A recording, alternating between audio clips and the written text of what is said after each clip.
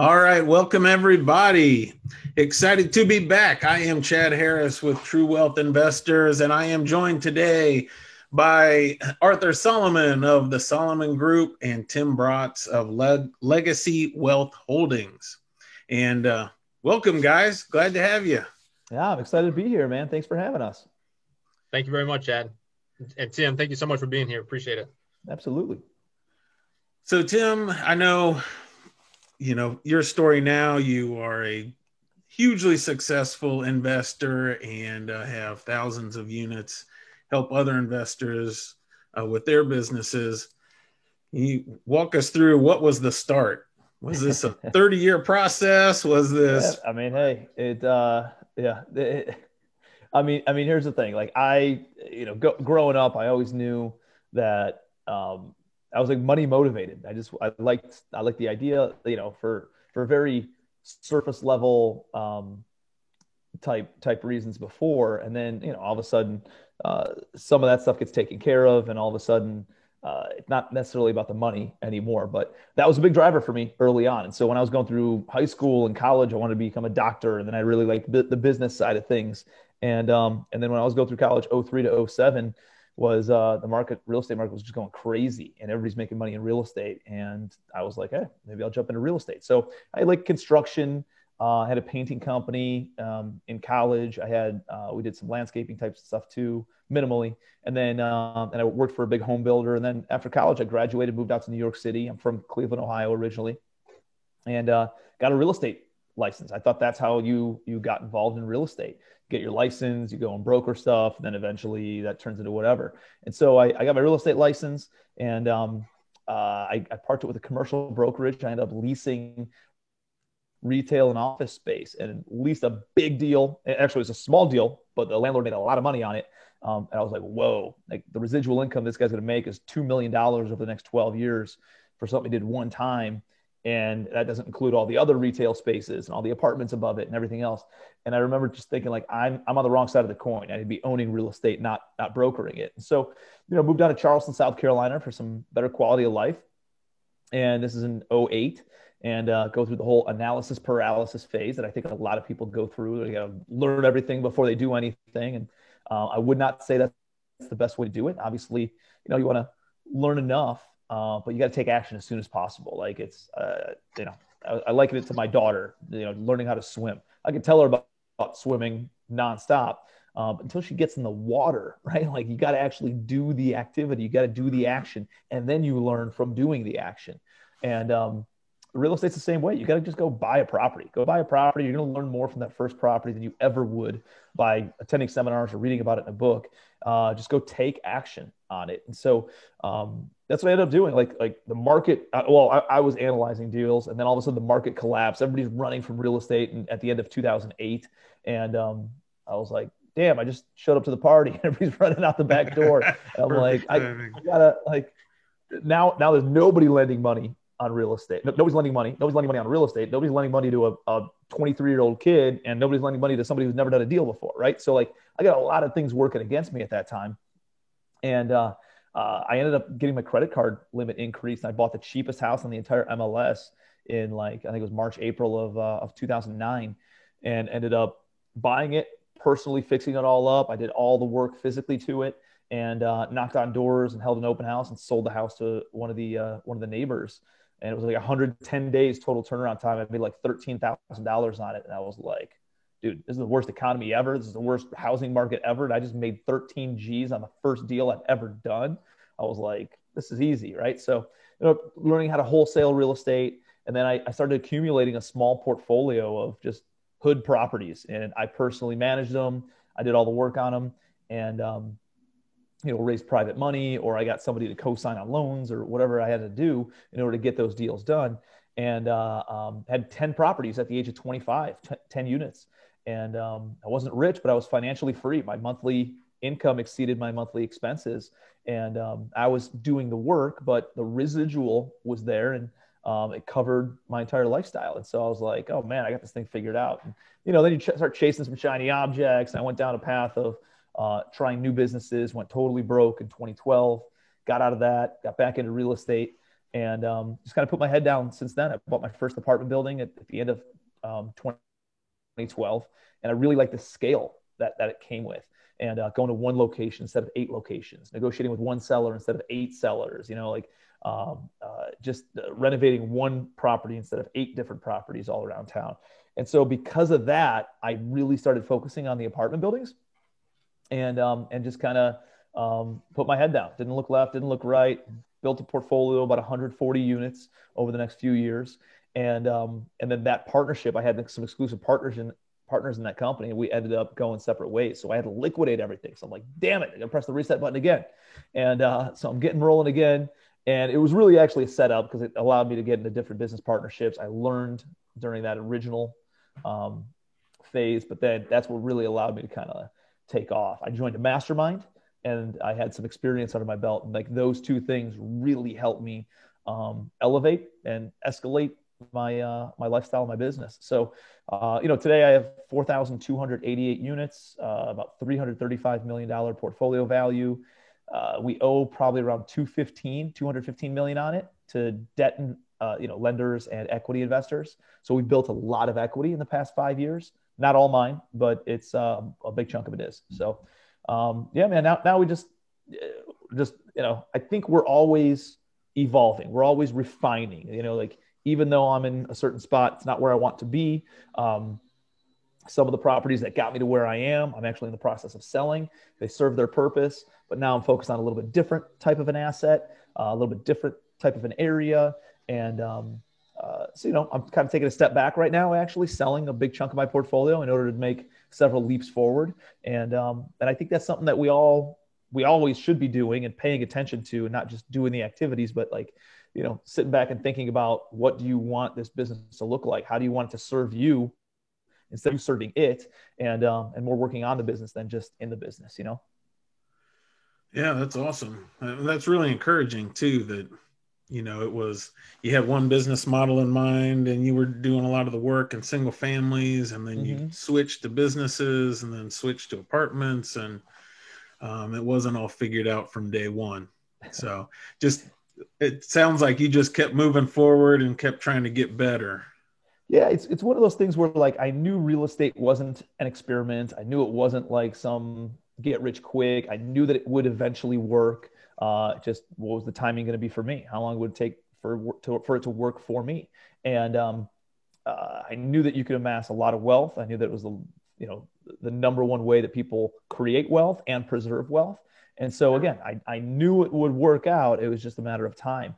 And you test out some different things and you chase some shiny objects. And even though I learned my lesson in chasing shiny objects and going broke in 2012, in real estate, you're like, oh, hey, there's rentals and there's flips and there's wholesaling and there's vacation short-term Airbnbs and there's apartments and there's office and there's retail and self-storage. And like, dude, each one of those is its own business. It's its own silo. And every time you get into a new silo, dude, there's a learning curve that comes with it.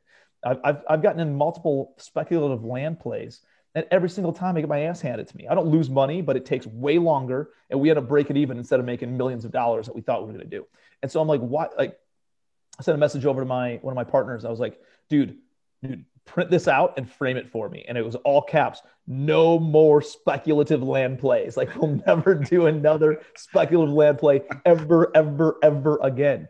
Every single time, dude, it backfires. And it's because it's not my expertise, right? I've spent my entire life understanding residential real estate and apartment buildings. And dude, it's so dialed in that you can't trick me. Like, a seller cannot trick me. Like, I know how to mitigate 100% of the risk. Even to the point where I've had sellers just fraudulently lie and misrepresent on deals. And because it's happened to me before, I now have it in my purchase agreements that, hey, guess what? You're not allowed to misrepresent. You're not allowed to lie to me. You're not allowed to defraud me. Otherwise, there's some sort of retribution type thing. And so, like, it's all happened to me. And to the point where, like, we have so many different safety nets in place where, dude, as you do more and more deals, it becomes less and less risky because how to do the deals, and it becomes more and more profitable because you're not making the learning mistakes that you made earlier on.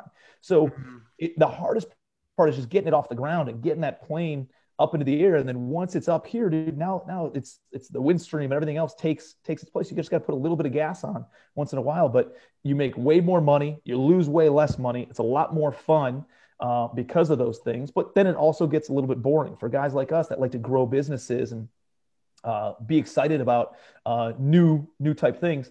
You're like, oh man, it's just like the same thing over and over again.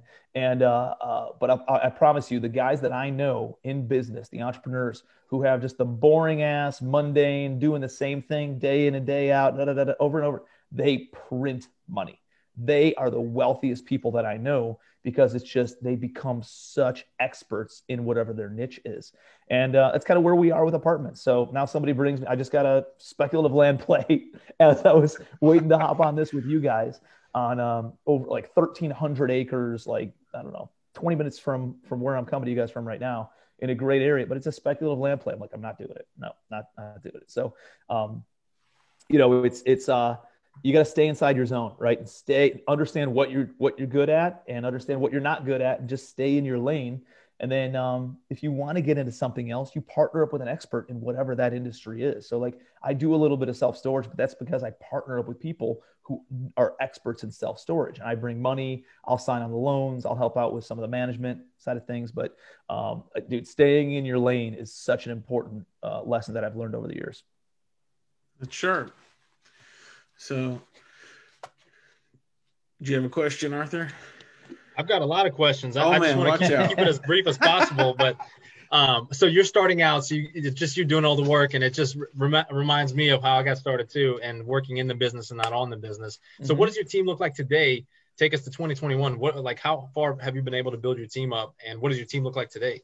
Yeah, man. I think early on, I remember I was a solopreneur. I was doing 100% of the work, dude. I'd find the deals, I'd negotiate the deals, I'd raise the money on the deals, I'd oversee the contractor. Sometimes I was actually swinging the hammer and doing the work on the properties. I was doing property management, rent collection, banking, accounting, bookkeeping, sales, disposition. Like, dude, everything is what I was handling before.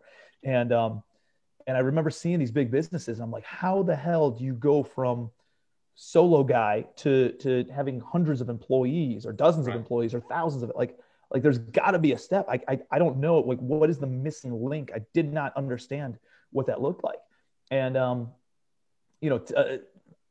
go there. All right, so today I have almost 200 employees, right, in the span of 5 years.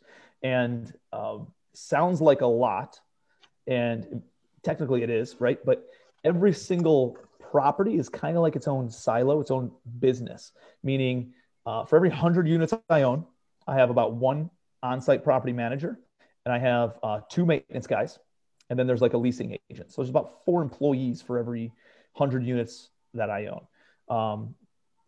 Sometimes there's more maintenance persons, but sometimes there's less leasing agents or whatever. It just kind of depends on the size of the project itself. But I own 4,300 units, so that puts me at 170 employees right there approximately. And then I have like my investment team, and I have some joint venture partners and stuff like that. So my core investment team is only about 10 of us. And I have some employees that we manage in-house, property management and some stuff's up in Cleveland area. But really our core investment team is probably like 6 of us. And then there's a couple ancillary type individuals who help out with our property management. And then we have the education side that has a few employees on it as well. But like, how do you do that? How do you go from 1 to 200? And it was plugging into a mastermind. I went to a mastermind in February of 2015. And I asked that exact question that we're talking about right here, is like, how do you go from here? And I'm just banging my head against the wall. I'm doing all the work. I can't figure this thing out. And I need help, but I just don't know how to do it because I'm so in the weeds and I can't see the big picture, right? And so like you need to go to a mastermind so somebody can come in from a different level, a different perspective, and be like, not emotional perspective, and say, hey, here's exactly what you need. Here's what I did in that situation. Here's what I did that I shouldn't have done in that situation. And it fast tracks your success because you're able to lean on other people's experiences. And it was pretty easy. They're like, hey, you just got to get all the non-revenue generating activities off your plate. I said, what does that mean? Well, you need to focus, Tim, on the stuff that makes money And by generating revenue, revenue solves all problems. So you just need to focus on generating revenue, take all the non-revenue stuff off your plate, either eliminate it or delegate it out. And I was like, well, what do you mean? Like, who do I hire? Like, you got to hire an assistant. I was like, well, that's going to cost me 35 grand a year. They're like, no, it's going to cost you 3 grand a month. If it doesn't work for 2 months, you risk $6,000 and you go back to hating your life again, banging your head against the wall. And I was like, damn, that's a different way of looking at it. And so I went and hired, an assistant in March 1st of 2015. And March 1st, 2015. And in the next 10 months, dude, I tripled my income of what I made the previous year. Now, you go through like every level that you get to, there's another level of problems that comes with it. My next level of problems was every time there was a problem, I was like, just hire somebody for it, right? Just give it to somebody else. And I brought on so many employees that it ended up, you realize most businesses go out of business because of lack of cash flow. Number one reason for lack of cash flow is for having too much overhead. Number one reason for having too much overhead is too many employees. And so I had all these employees and all of a sudden, like, dude, the cash flow started dropping significantly. I was like, and I had to, kind of backtrack a little bit. So learn my lesson there. And, dude, I think everything you go through is a learning lesson, and you just keep on refining and refining and refining. And then all of a sudden you get kind of to a level where you understand some of the basic business elements of building a team, of operations, of systems, of human resources, of the finance and the accounting and the sales and the marketing. And you get to a certain, at least in your industry, you understand those things. And it just, I don't know, kind of like clicks. It kind of becomes easier because you've been through it so many times. You messed up so many times. You know exactly what to do, what to say, who to hire. It's wisdom, right? It's not that I'm smart. I've just done a lot of deals, and I've done a lot of deals for a long time. And so so much experience, that experience lends then wisdom, and you can make better decisions as you continue to grow. And then as you grow bigger, it becomes more profitable, and you lose less money because you understand how to do the deals. Sure. So you mentioned the mastermind. So if someone wanted to be a part of your mastermind that you've got now, the real estate education mastermind, how could they get more information on that? Yeah, I appreciate that, dude. And that's obviously not why I'm here, is to plug it, but I know you're a huge value driver. So no, I like, listen, whether it's my mastermind or somebody else's mastermind, or you start your own mastermind, I truly believe that they are the best investment you can possibly make. If you got 25 grand in your bank account, I wouldn't go and buy a property with it. I would go join a mastermind, because by joining a mastermind, you're going to be able to meet people and raise more money. You're going to be able to source more deals. You're going to have essentially an executive board to bounce ideas and questions and hurdles and struggles off of. They're going to be able to give you quantum leaps forward in your business. And it's a $25,000. It's an investment, right? Education is an investment. You see a return on that investment. So, that first year, dude, I spent $30,000 on a mastermind, but I made $400,000 from what I learned in that mastermind. And the relationships set me up with so much private money that helped me get to 400 apartment doors. My first 400 units came from private money in those groups that are people that were introduced to me from people in those groups. And so I'm a huge believer in masterminds, and I'm part of 5 masterminds, and I run another 2 on top of it. That's how much I believe in these things. And so my mastermind's Legacy Boardroom, and it's really like the technical elements of how to invest in apartments. It's how to source deals, how to raise capital, how to structure the financing, how to build out a team, the operations, project management, property management, asset management, and then a lot of the visionary type things as well, of like making sure that you're working on the business instead of in the business, and things along those lines. So it's an awesome mastermind. It's an awesome group of people. Everybody's doing high level stuff and making some big impact. So just, I don't know, hit me up on social media and I'll kick you guys the link for that. But it's a pretty cool group. That's fantastic. Well, as far as mind frame, man, you talk about 4,228 units, I think you said. Yep. That's a special kind of a mind frame. Like, some people just get comfortable. They're like, well, I got 50 units or I got 100 units. Like, what is your mind frame like? What do you do to like prime yourself on a daily basis to remind yourself, like, I got to keep going. I got to keep grinding. I got to keep adding value. Yeah. I think that's a really good question. I think a lot of people, they're focused on the money initially, and that's okay. Like, I don't think that's shallow at all. I think a lot of people, say, oh, it's not about the money. Well, dude, early on, it was about the money. It was about putting the food on the table and putting a Right. nice roof over our heads and, putting clothes on our back. And dude, it's not about the money itself, but it's what can the money can do, right? Like, what's the impact it can make? How many lives can you change? And how much help can you provide? And it's like, that's the noble part. You cannot go and build villages for underprivileged people if you don't have any money, right? Like, it's a driving economic factor. Like, you have to have access to capital. So as long as you're using it for good and you're doing the right things with it, and you're not just hoarding it, like, I think it's a really, really powerful thought process on that. So, like, I remember early on, it's like, once you're, for me, it's a lot about money and making sure that bills are paid and all that stuff. But I remember watching a documentary that was talking about like happiness and level of happiness. And it was like, um, once you hit a certain threshold and your basic needs are met, roof over your head, food on the table, clothes on your back, live in a safe neighborhood, you're not worried about the safety and security of your family. And for most people, it's around $50,000 to $75,000 a year in household income. Beyond that, there's no difference in level of happiness, whether you make $50,000 a year or $50 million a year. I know I remember hearing that. I was like, well, I want to try it out anyways. Like let me be the decision maker on that. And, but I will tell you, like, I make a lot more money now than I did when I saw that video, whatever it was, 6 years ago. And, my happiness level didn't increase because of the money. My happiness level has increased, and I don't know if it's necessarily increased, but the fulfillment level that I feel has increased because of the money, of what the money can do and how much I can give back. And, helping out family, helping out friends, helping out other people, being able to educate them and let them know that the circumstance that they're in doesn't have to continue to be the same circumstance. They can do different things and they can get into deals and they can build wealth for their family and change their family financial tree forever.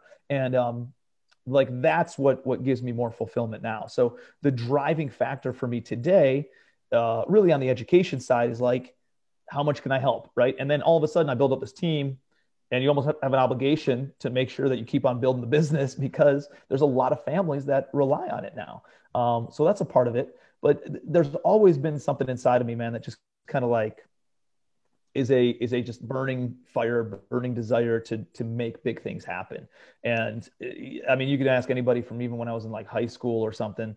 I like to have big parties. I like to have do fun stuff. I like to be kind of get some of the attention type of thing. And so I like the idea. I just like building businesses, and I like the idea of pushing limits and seeing how big I can build it. I like the idea of, what the hell else am I going to do? Right? Like, what am I going to sit on a friggin' beach all day? Like, that sounds cool in theory for a week or two, but like guys like us who are out there grinding and working and they get more fulfillment from the achievement and the pursuit of achievement than they do from the actual reward itself.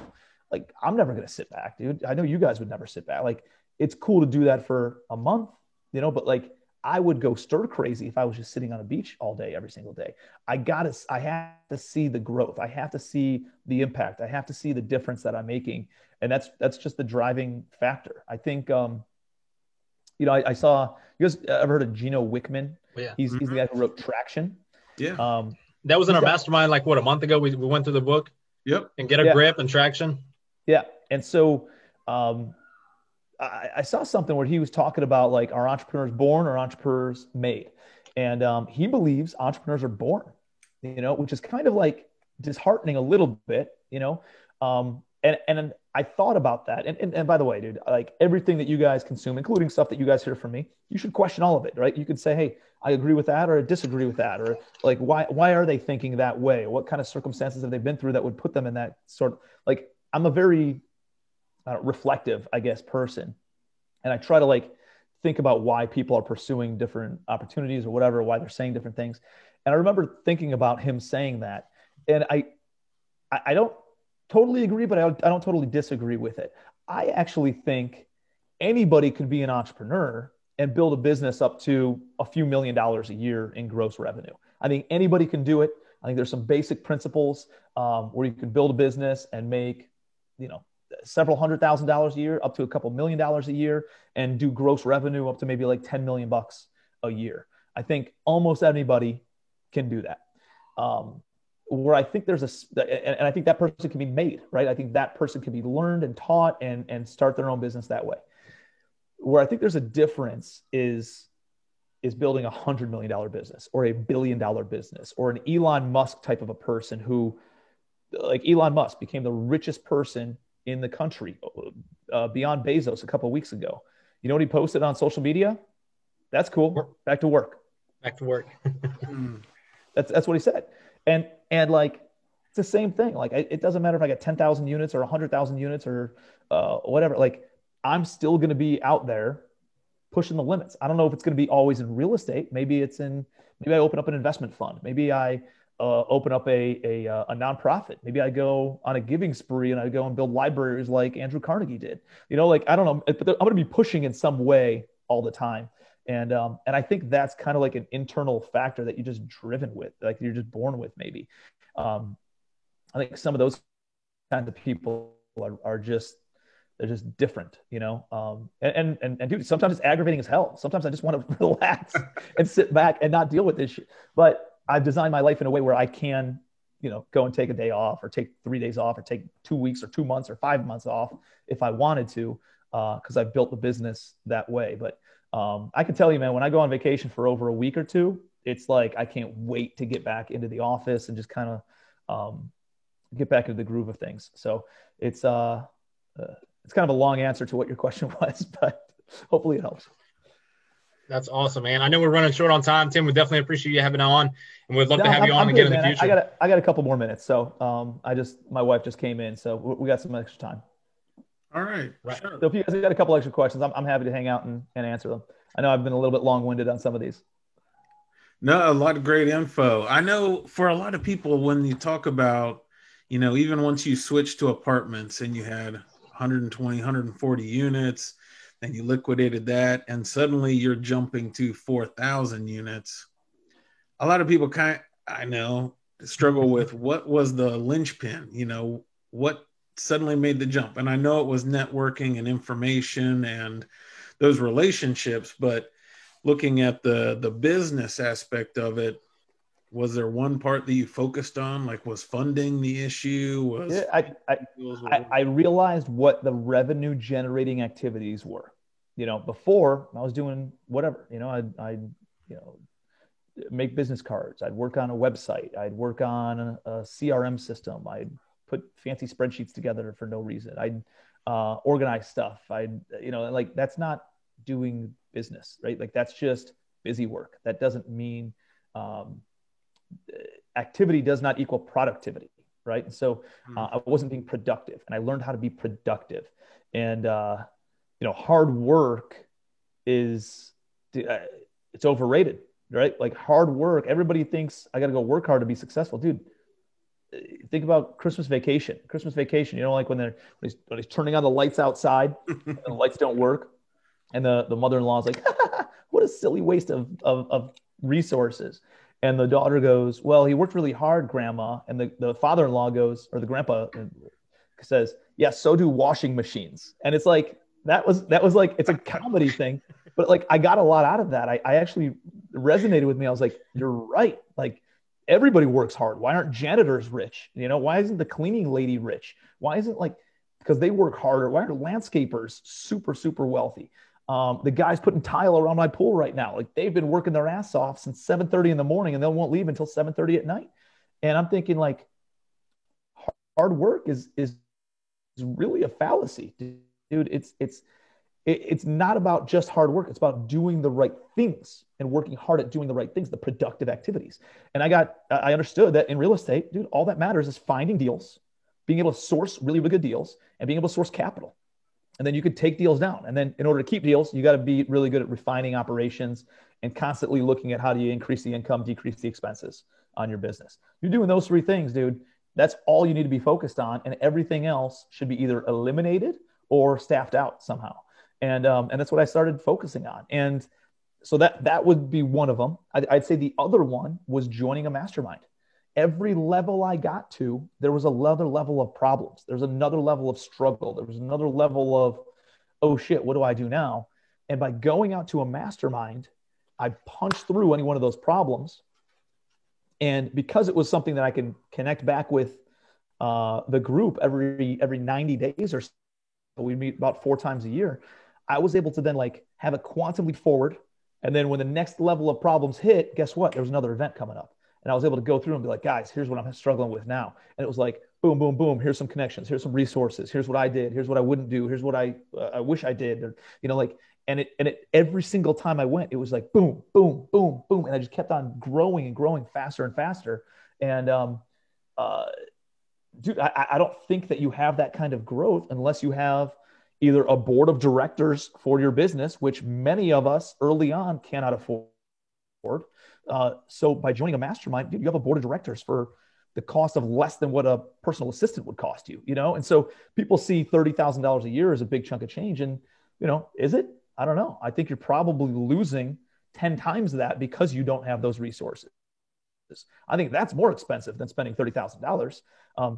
And then what can you make out of that? And the connections you can have, and the heartache that you don't have to deal with, or the expedition of getting to your goal faster and hitting those financial goals sooner.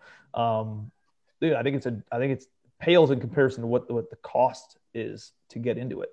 So I think, dude, joining a mastermind and focusing on revenue generating activities, those two things are the two most important things that have helped me get to where I am today. That's awesome. That's gold right there. Appreciate it. Okay, another question for you. The idea of managing 200 people, I'm sure, is unbelievably scary to a lot of people. If you've managed 1 or 2 people, I mean, the headaches that can come if that doesn't go well. Do you have any tips for how to manage a large organization or a lot of people? That's a great question, man. And you're right. And a lot of people early on, here's why they don't have big teams, is because usually you're really bad at hiring people early on. You hire your friends, you hire unqualified people, you don't do it the proper way. And because of that, you have a lot of headaches with your staff. You have a lot of headaches with training them, and you're probably not training them. You're probably not measuring their performance. You're probably not putting roles, responsibilities, and KPIs in place. And so because of that, everybody has a really bad experience early on with hiring people. And they're like, you know what? I don't want a big team. I want a small team. And whenever somebody tells me that, I know that they had really awful experiences with employees early on. And it's not that they don't want a big team. They just don't want to manage it. Well, dude, I don't manage all these people. I actually don't manage anybody on my team other than my videographer now.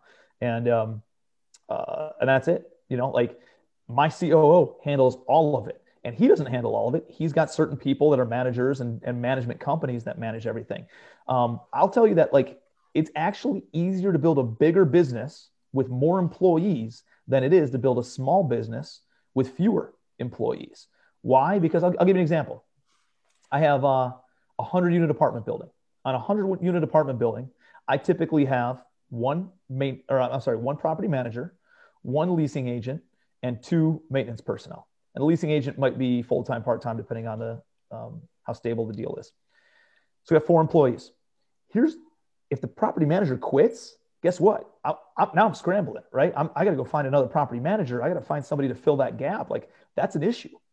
If I have a 300-unit apartment complex, that 300-unit apartment building has 3 property managers. If one of them quits, no problem. I got 2 other ones to fill the gap while we bring in somebody new and train somebody new.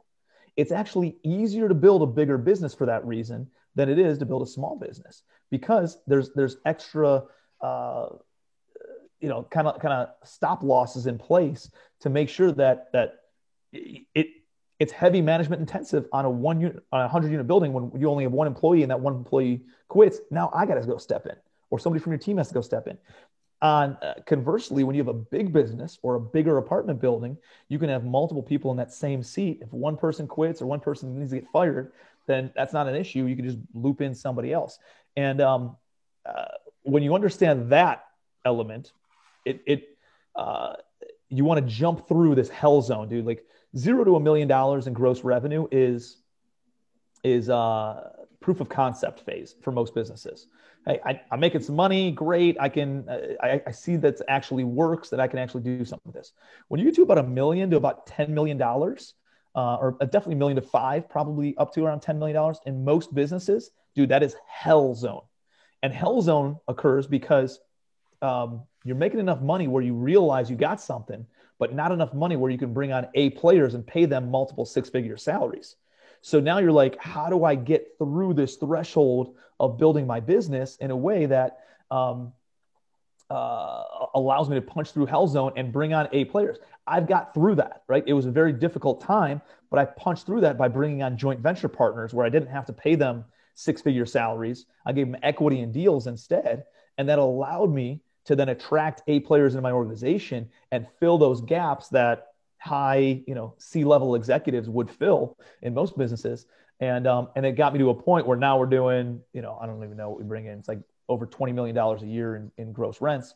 And not to mention the education business and everything else. So, we got a multiple 8-figure business now, and now we're generating enough revenue where we can bring on A players and hire third-party management companies. And that's another thing. You could joint venture with people. You could bring on fractional employees. Like my bookkeeper started out, 1 day a month. Then they were 1 week, 1 day a week. And then they were 2 days a week. And then we just brought them in-house full time. So you can start out with fractional employees. You can start out with joint venture partners who complement your skill sets. You don't want somebody who has the same skill sets as you, somebody who does opposite of what you do.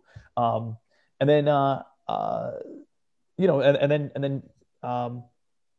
you get to a spot where you can give somebody equity, you could pay them fractionally, and then you can kind of grow with them if they're growth oriented. So that's kind of helped me out with growing my team. The other thing is like just contracted employees. Using a third-party management company instead of having in-house property management is a way that you can get that thing rolling sooner. You could focus on revenue generating activities, put third-party management in place, and you focus on doing more deals. And then all of a sudden you got enough deals where now you can start building out your team. So there's a few different ways to go about it, but you definitely need to get that the non-revenue generating activities off your desk as soon as possible. That's sharp. All right. That's good stuff. It almost sounds counterintuitive. You're growing and you're really hitting all these growing pains, and the solution is to grow more. It is. But yeah. Like revenue solves all problems. So if you stay close to the revenue line, revenue will solve all problems. And you can just keep on pushing through, generate more revenue. Like I learned this early on when I had that business partnership that folded. It actually got really ugly. They lawyered up, I lawyered up, and we had the attorneys going at each other's throats for a few weeks there. And it was the most stressful time in my life because I was making a little bit of money, but dude, I couldn't lose. I couldn't afford to lose it all. And I'm spending, I spent $10,000 on attorneys the first week or something. And I'm like, I'm going to go broke. And one of my mentors in that mastermind said, dude, go back to making money. Give this to the attorneys. Let the attorneys do what they do best. You go back to making more money. And that's what I ended up doing. I went and just generated more revenue and focused on making more money. And the attorneys went at each other and they realized I wasn't going to back down, the other party. And they ended up calling me up and saying, hey, man, the only people getting rich here are going to be the attorneys. Let's just sit down and hash it out ourselves. And I ended up, after 2 or 3 weeks, we just sat down ourselves and decided to dissolve and liquidate all the property. And dude, if I would have stressed out about it and bit, they would have probably seen signs of weakness and came at my throat and taken me out, So if you just generate more revenue, the revenue will pay for whatever those resources need to look like. You go back to just making money. You as the entrepreneur, that's your responsibility.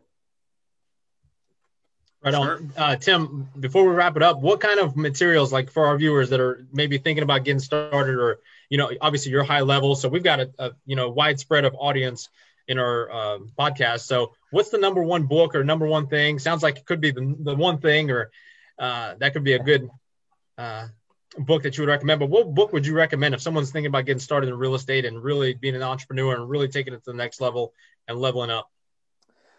Yeah, dude, I think the reason one of the earlier reasons I got big into personal development right when I got out of college. Dude, I read 2 books in all of high school and college. In all of high school and college, I read books. Dude, I was anti-reading. And then when I got out, I started reading a book at least every month.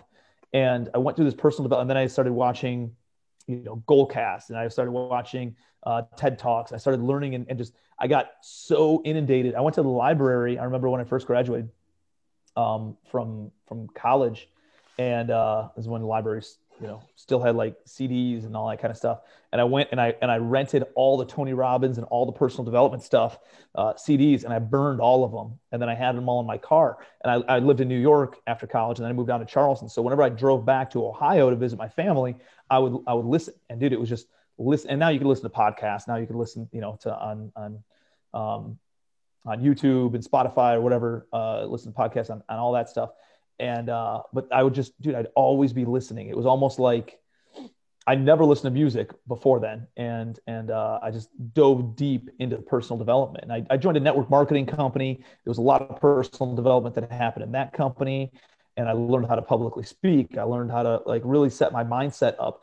And I think that's one of the things that a lot of people take for granted. They want the technical skills and how to swing the hammer. Like, dude, you need to understand business, right? Like the reason Warren Buffett is so successful is because he understands business.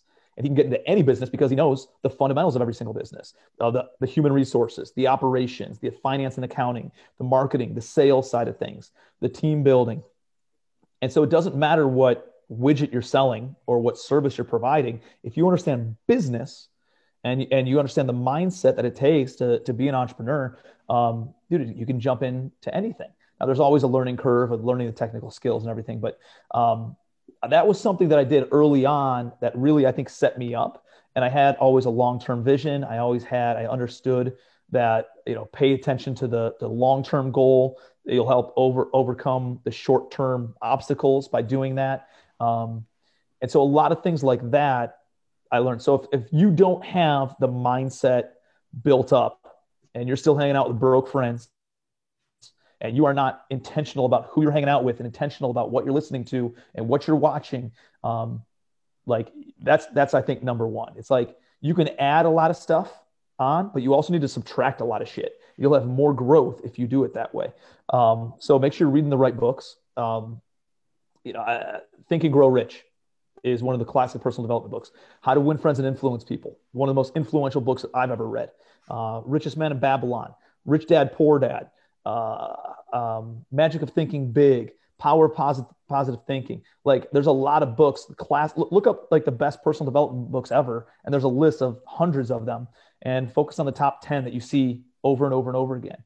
And I would definitely jump on all those books and read all those books. I'd also listen to people like Tony Robbins. I'd listen to, I don't agree with 100% of what like Grant Cardone says, but I think he's got some amazing sales strategies. He's one of the best marketers in this world right now. He's got a lot of good things that he says. There's not everything, and I don't take everything that any one person says as gospel truth ever. So just, I think taking the insights, thinking about it, reflecting on it is a big deal. And that's going to make you stronger. Dude, I think the mindset is 80% of it. And then the action and the activity of making sure you're doing the right actions is the other 20%. So I would definitely dial in the mindset first. It's gold right there, man. That's so much value right there. So much value. Appreciate it. So, all right. So I know that, what you've achieved so far is not the end. You have big things that you are moving towards. If somebody wants to, follow you as you continue to conquer big things, what's the best way for them to keep in touch with you? Yeah, man, I appreciate that. I think social media is probably the best way to connect with me. Follow me on Instagram, TikTok. I'm active on Facebook, very active on Facebook, always trying to put content out there and provide value any way that I can. And so if you're not connected on Facebook, send me a friend request. Follow me on Instagram. I'm always trying to create value any way that I can on those mediums. All right. Awesome. So, Well, really appreciate you guys, man. Really good questions, and appreciate you guys having me. And yeah, if there's ever anything I can do for you guys too, don't hesitate to reach out. Appreciate it. We'll look forward I think to I'll be talking reaching out to you again about those apartments. I might have somebody for those apartments trying to liquidate. Sounds good, man. Guys. Thank you so much, Tim. Appreciate it. Chad, Appreciate always it, guys. Take care. Yeah. Have a great day.